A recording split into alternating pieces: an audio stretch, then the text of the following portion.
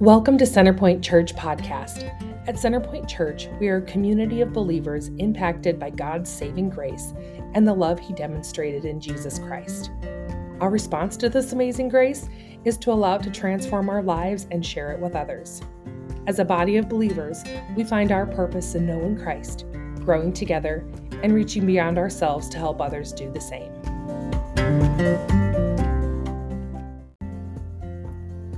We worship a God of second chances.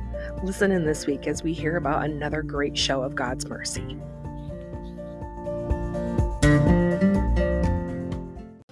Good morning. How about that song? I like that song. I like songs. All right.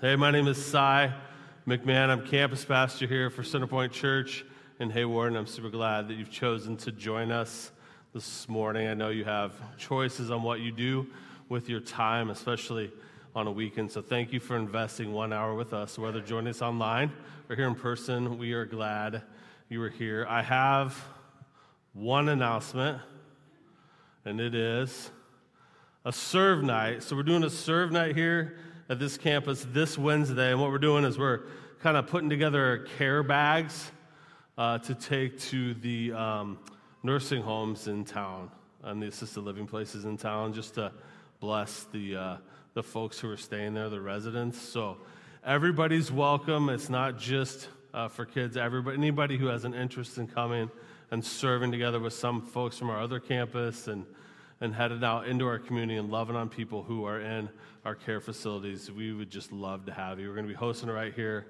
We'll be out in the lobby putting that stuff together. So join us. There's more information in your worship guide that you have with you on your seat. If it's not on your seat, it's on the one next to you.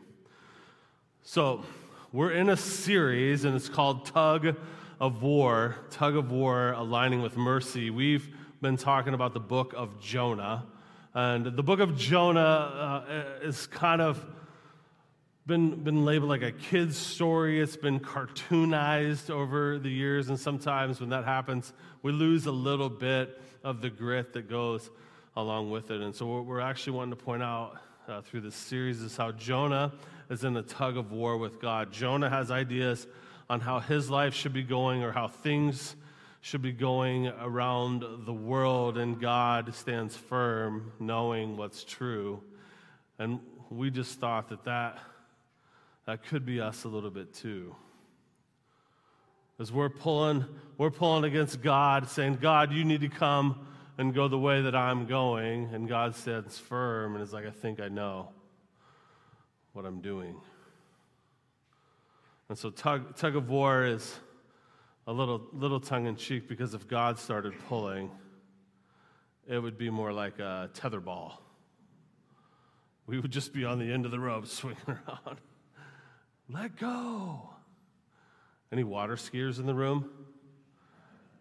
If you don't let go of the rope, that's what it would be like playing tug of war with God, just digging your head into the ground. It'd be ugly. So we have, up to this point, we've talked about how Jonah heard from God, took off, went the other way. God was so insistent on getting Jonah back on track that he almost sunk an entire ship in the Mediterranean Sea. But those guys, the sailors, finally figured out, just get rid of Jonah. Everything's going to be fine. Then last week, Jamie talked about Jonah being in the belly of the whale, being in the stomach of the fish, which is not a pretty picture. Fair? Like any fishermen in the room? Watching at home? Fishermen? How's the stomach of a fish? Good? Not awesome? Yeah, wouldn't want to hang out there 3 days, 3 nights. That was Jonah's story, 3 days and 3 nights in the belly of a fish. And then he has this moment of clarity where he calls out to God and is like, hey, I messed up. Yeah, we know. But Jonah reaches like, hey, I get it. So what Jonah had struggled with is that I think something that we can relate to. Jamie talked about us being small kings and queens of small kingdoms, where our world has become the whole world. Small kings and queens of small kingdoms. where we think our world is the whole world. And if we function like that, if we live like that, we can't see beyond the edges of our world, we miss a lot of what God is trying to do. Another thing he talked about was drawing boundaries around the mercy and grace of God, where we're saying God's mercy and grace can go this far and no further because the people on that side of the line, they don't deserve the mercy and grace of God. It's not our place to decide that. The last thing he's brought up is talked about how we surrender, like if we surrender our lives to God, and he talked about being 10 and surrendering his life to God, and he surrendered his whole life at age 10, but since age 10, his life has become more complex. There's more to surrender, and so surrender is not a one-time act. I didn't once surrender my life. I daily surrender my life. I surrender who I am now, my life today, to God. And that's how we get to where we are today. Chapter 3, the last time we heard about Jonah, he had just been puked up by a fish. And you thought you were having a rough day. Swinging in sideways, yelling at the kids on the way in the parking lot. I feel you. I understand. I know how it goes. All right. So we're going to be in chapter 3. If you have a Bible, you can pull it out. Jonah's about yay into the Bible. If you've got your app on your phone, open that up, YouVersion. If you don't want to do any of those things, the verses will be up on the screen for you. Chapter 3, starting in verse 1. Then the word of the Lord came to Jonah a second time. Go to the great city of Nineveh and proclaim to it the message I give you. Jonah obeyed the word of the Lord and went to Nineveh. Now Nineveh was a very large city. It took 3 days to go through it. Jonah began by going a day's journey into the city, proclaiming, 40 more days, and Nineveh will be overthrown. The Ninevites believed God. A fast was proclaimed, and all of them, from the greatest to the least, put on sackcloth. When Jonah's warning reached the king of Nineveh, he rose from his throne, took off his royal robes, covered himself in sackcloth, and sat down in the dust. This is the proclamation he issued in Nineveh. By decree of the king and his nobles, do not let people or animals, herds or flocks taste anything. Do not let them eat or drink, but let people and animals be covered with sackcloth. Let everyone call urgently on God. Let them give up their evil ways and their violence. Who knows? God may yet relent and with compassion turn from his fierce anger so that we will not perish. When God saw what they did and how they turned from their evil ways, he relented and did not bring on them the destruction that he had threatened. What's interesting is that chapter 3 starts the exact same way that chapter 1 starts. Exact same words. The word of the Lord came to Jonah and told him what to go do. And when I read this, all I can think is that God is the God of second chances. He's the God of second chances, which reminds me of a song that I'm about to sing. Wow. Harsh. It's going to be making my debut right here laughed off. The people laughing have heard me sing, so they knew it wasn't true. But it does remind me of a song. There's a song by a fellow named Carlos Whitaker. It's old. It came out like 2010, 2011. It's called The God of Second Chances. It goes like this. You're the God of second chances. Who are we that you should save us? We're in awe before you now, and our hearts are crying out. He's the God of second chances. And Jonah, who was a professional disobedient, like he was running the opposite direction. He was paying to disobey. He had invested in disobedience in his life. He had paid a massive fare to go to the ends of the earth to not obey God. God gave him a second chance. Some of us in the room, we might think that with what I've done or who I've been, God doesn't have enough grace or mercy for me. God's not going to give me a second chance. God's got no love left for me. That's not who our God is. Our God's the God of second chances, and it's true. That regardless of what you've done yesterday, he offers a way back. And so if that's you, the start of verse 3 are these two amazing words. Jonah obeyed.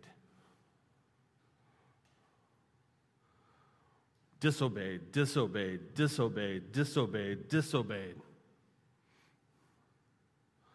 And Jonah obeyed. And did God go like, well, it doesn't count because you disobeyed so many times. Now it doesn't matter that you obeyed. No.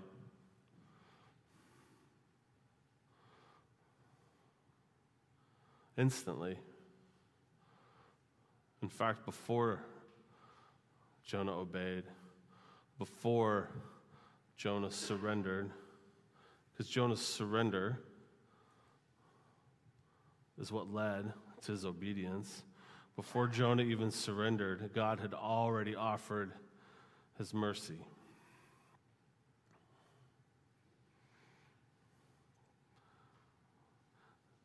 God's a God of mercy and grace, and it's a free gift. He offers these things to us. Mercy, not getting what we deserve. Grace, receiving what we don't deserve. This is who our God is. He offered both of these things to Jonah even before he obeyed. Jonah's choice to surrender led to mercy, not for himself.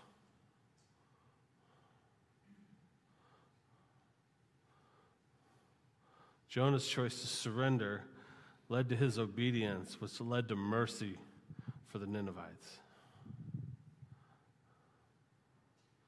Which is wild. I think we've talked about it a little bit.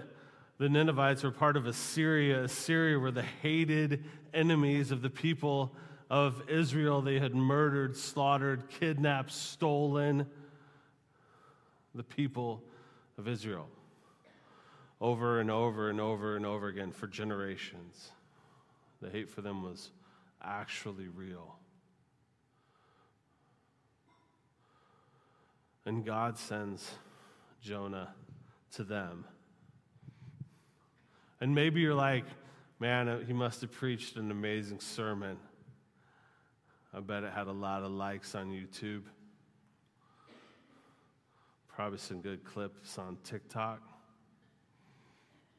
Went viral. Here's the sermon we know he preached. 40 more days and Nineveh will be overthrown.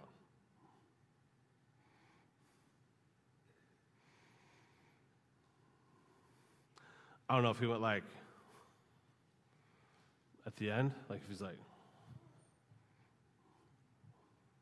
40 more days, Nineveh will be overthrown. I don't know if his heart was in it. I don't know if he had obeyed begrudgingly. What I do know is that God went before him. God had to have gone before him. God had to have gone ahead of him, because it wasn't those words that turned these hated enemies of God's people to repent to God. It just wasn't.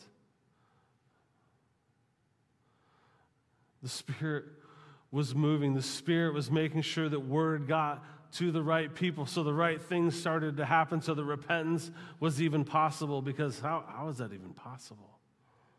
That a whole city, hundreds of thousands of people can turn into repentance, that the king of the city would be willing to come down off of his throne to repent in sackcloth and ashes, to mourn in the style of the Israelites, because of this God that they didn't even know.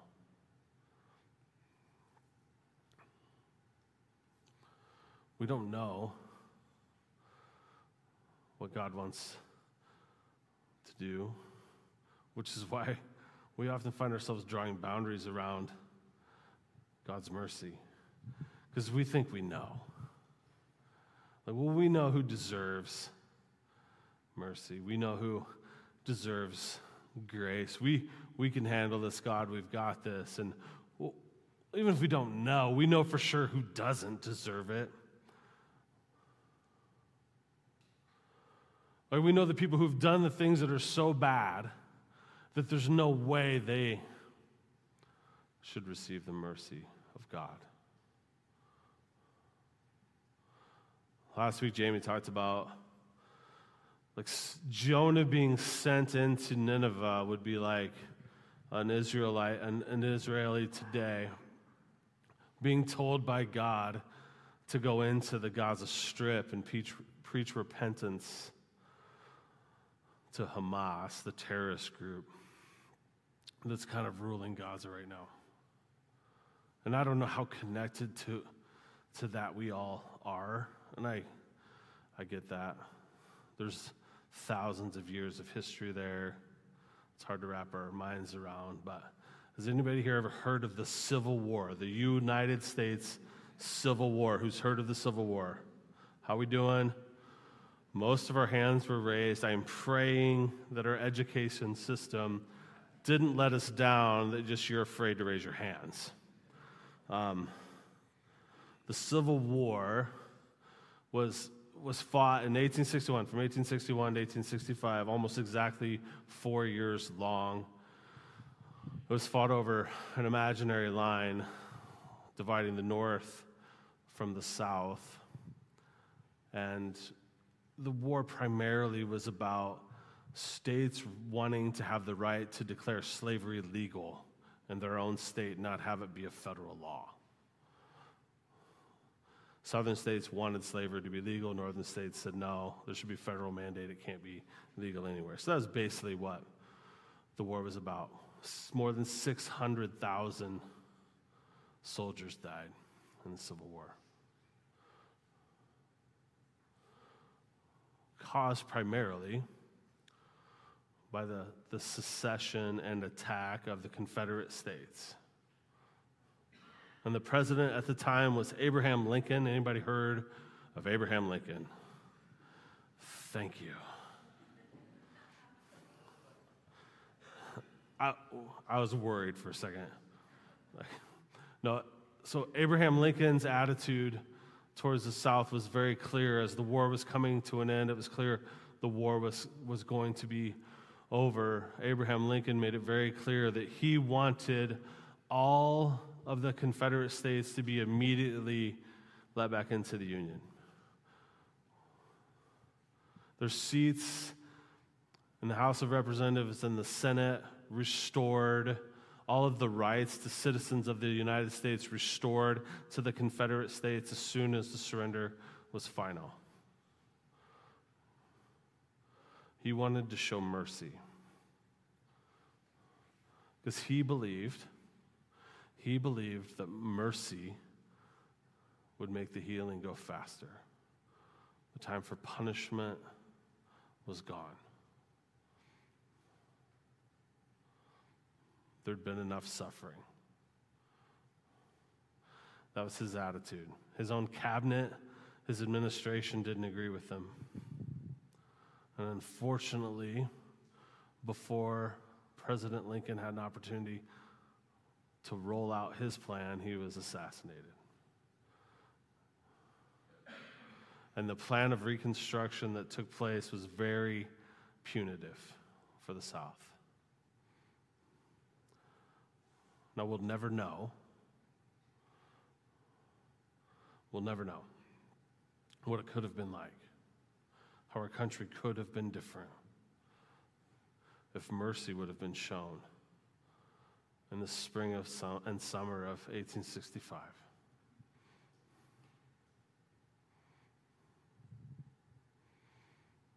There's where we had an opportunity to show a crazy, unrealistic, unimaginable amount of mercy. And we didn't.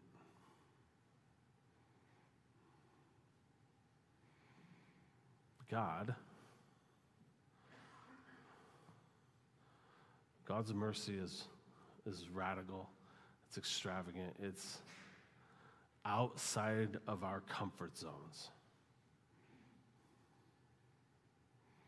But I believe wholeheartedly, God wants us to be purveyors of mercy. Purveyor is one of my favorite words. I love it.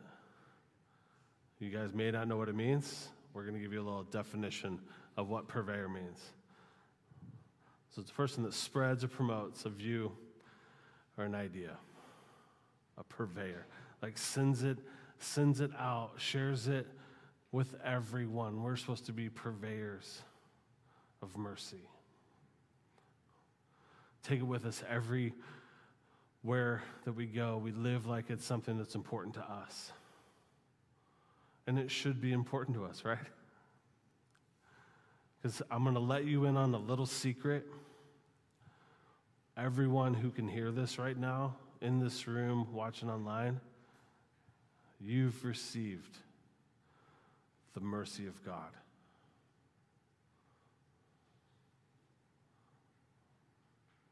You've received it. So the challenge is now what? What are you going to do? What do you plan to do with the mercy you've received? I hope that your plan is to tell other people, to talk to people about the mercy of God, how the mercy of God changed your life, changed your trajectory, gave you a gift you could not give yourself.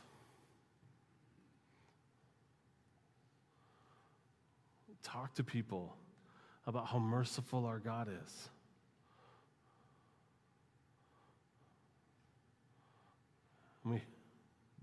We have to get over the idea. We have to get over the idea that we're letting somebody off the hook. I mean, because if we're honest, like if we could just talk one-on-one, like the reason that we struggle to show mercy to people who have hurt us is because we feel like they're just getting away with something. Right? We just feel like, well, they're just getting away with how they hurt me. They're getting away with how they treat other people. They're getting away with it.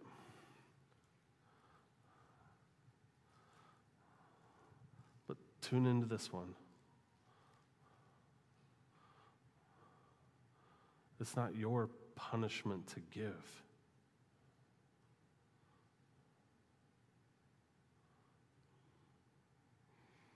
It's not.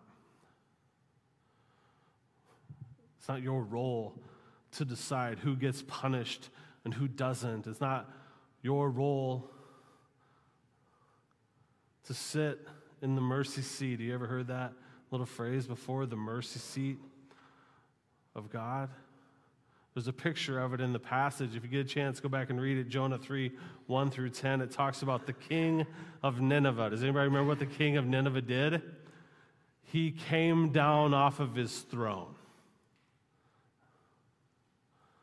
I don't know much about kings and kingdoms because I was born, 40 some odd years ago. Yes, I'm only 40 something. I just look a lot older, okay? It's been a rough life. What I know about kings and kingdoms is the kings don't voluntarily step off of their thrones.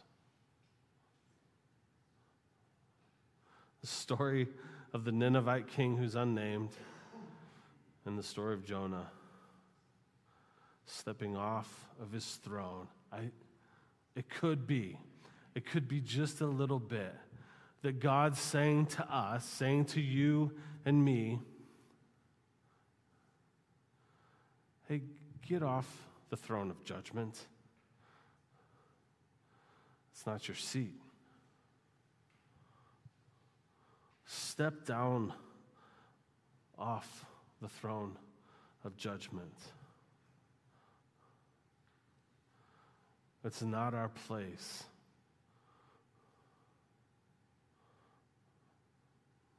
It's not our place to draw boundaries around God's mercy. It's not our place to punish people for what they've done to us.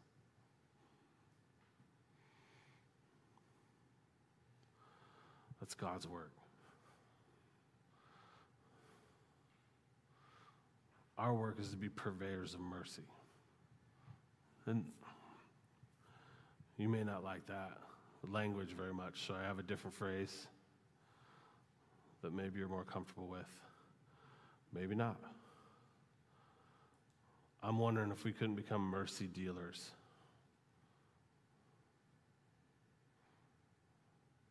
And I mean it like it sounds. Kind of sounds like he's saying drug dealer. Yes.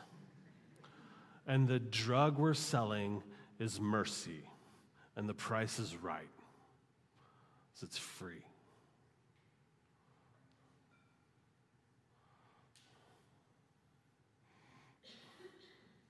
It's free.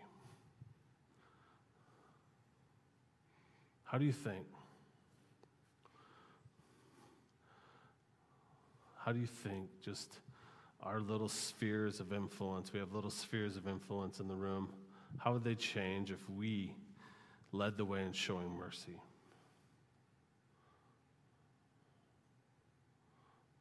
How would our communities change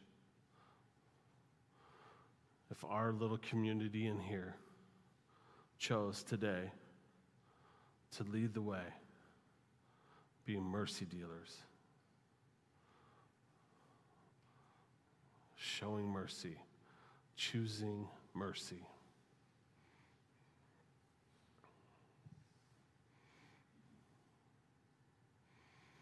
How would it all change? I think we could radically impact our worlds. We could open up the walls to our small little kingdoms. When we open up those walls and let other people in through the mercy of God, now we're participating in the kingdom of God, which is so big you can't imagine it.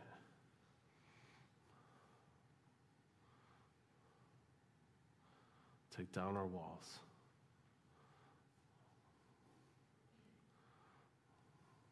Deal mercy.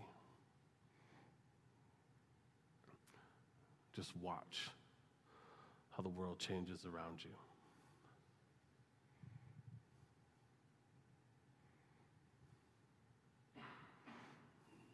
Cool thing is, we're not in this alone. We're not in this alone. God goes with us. Jesus is with us. It's a beautiful part of the story that we get to take part in. It's pretty awesome. Thanks for listening to the Centerpoint Church podcast. Be sure to keep up with us on social media at facebook.com/wearecenterpoint or on Instagram at wearecenterpoint. We hope to see you soon in person for worship on Sundays at 9:30.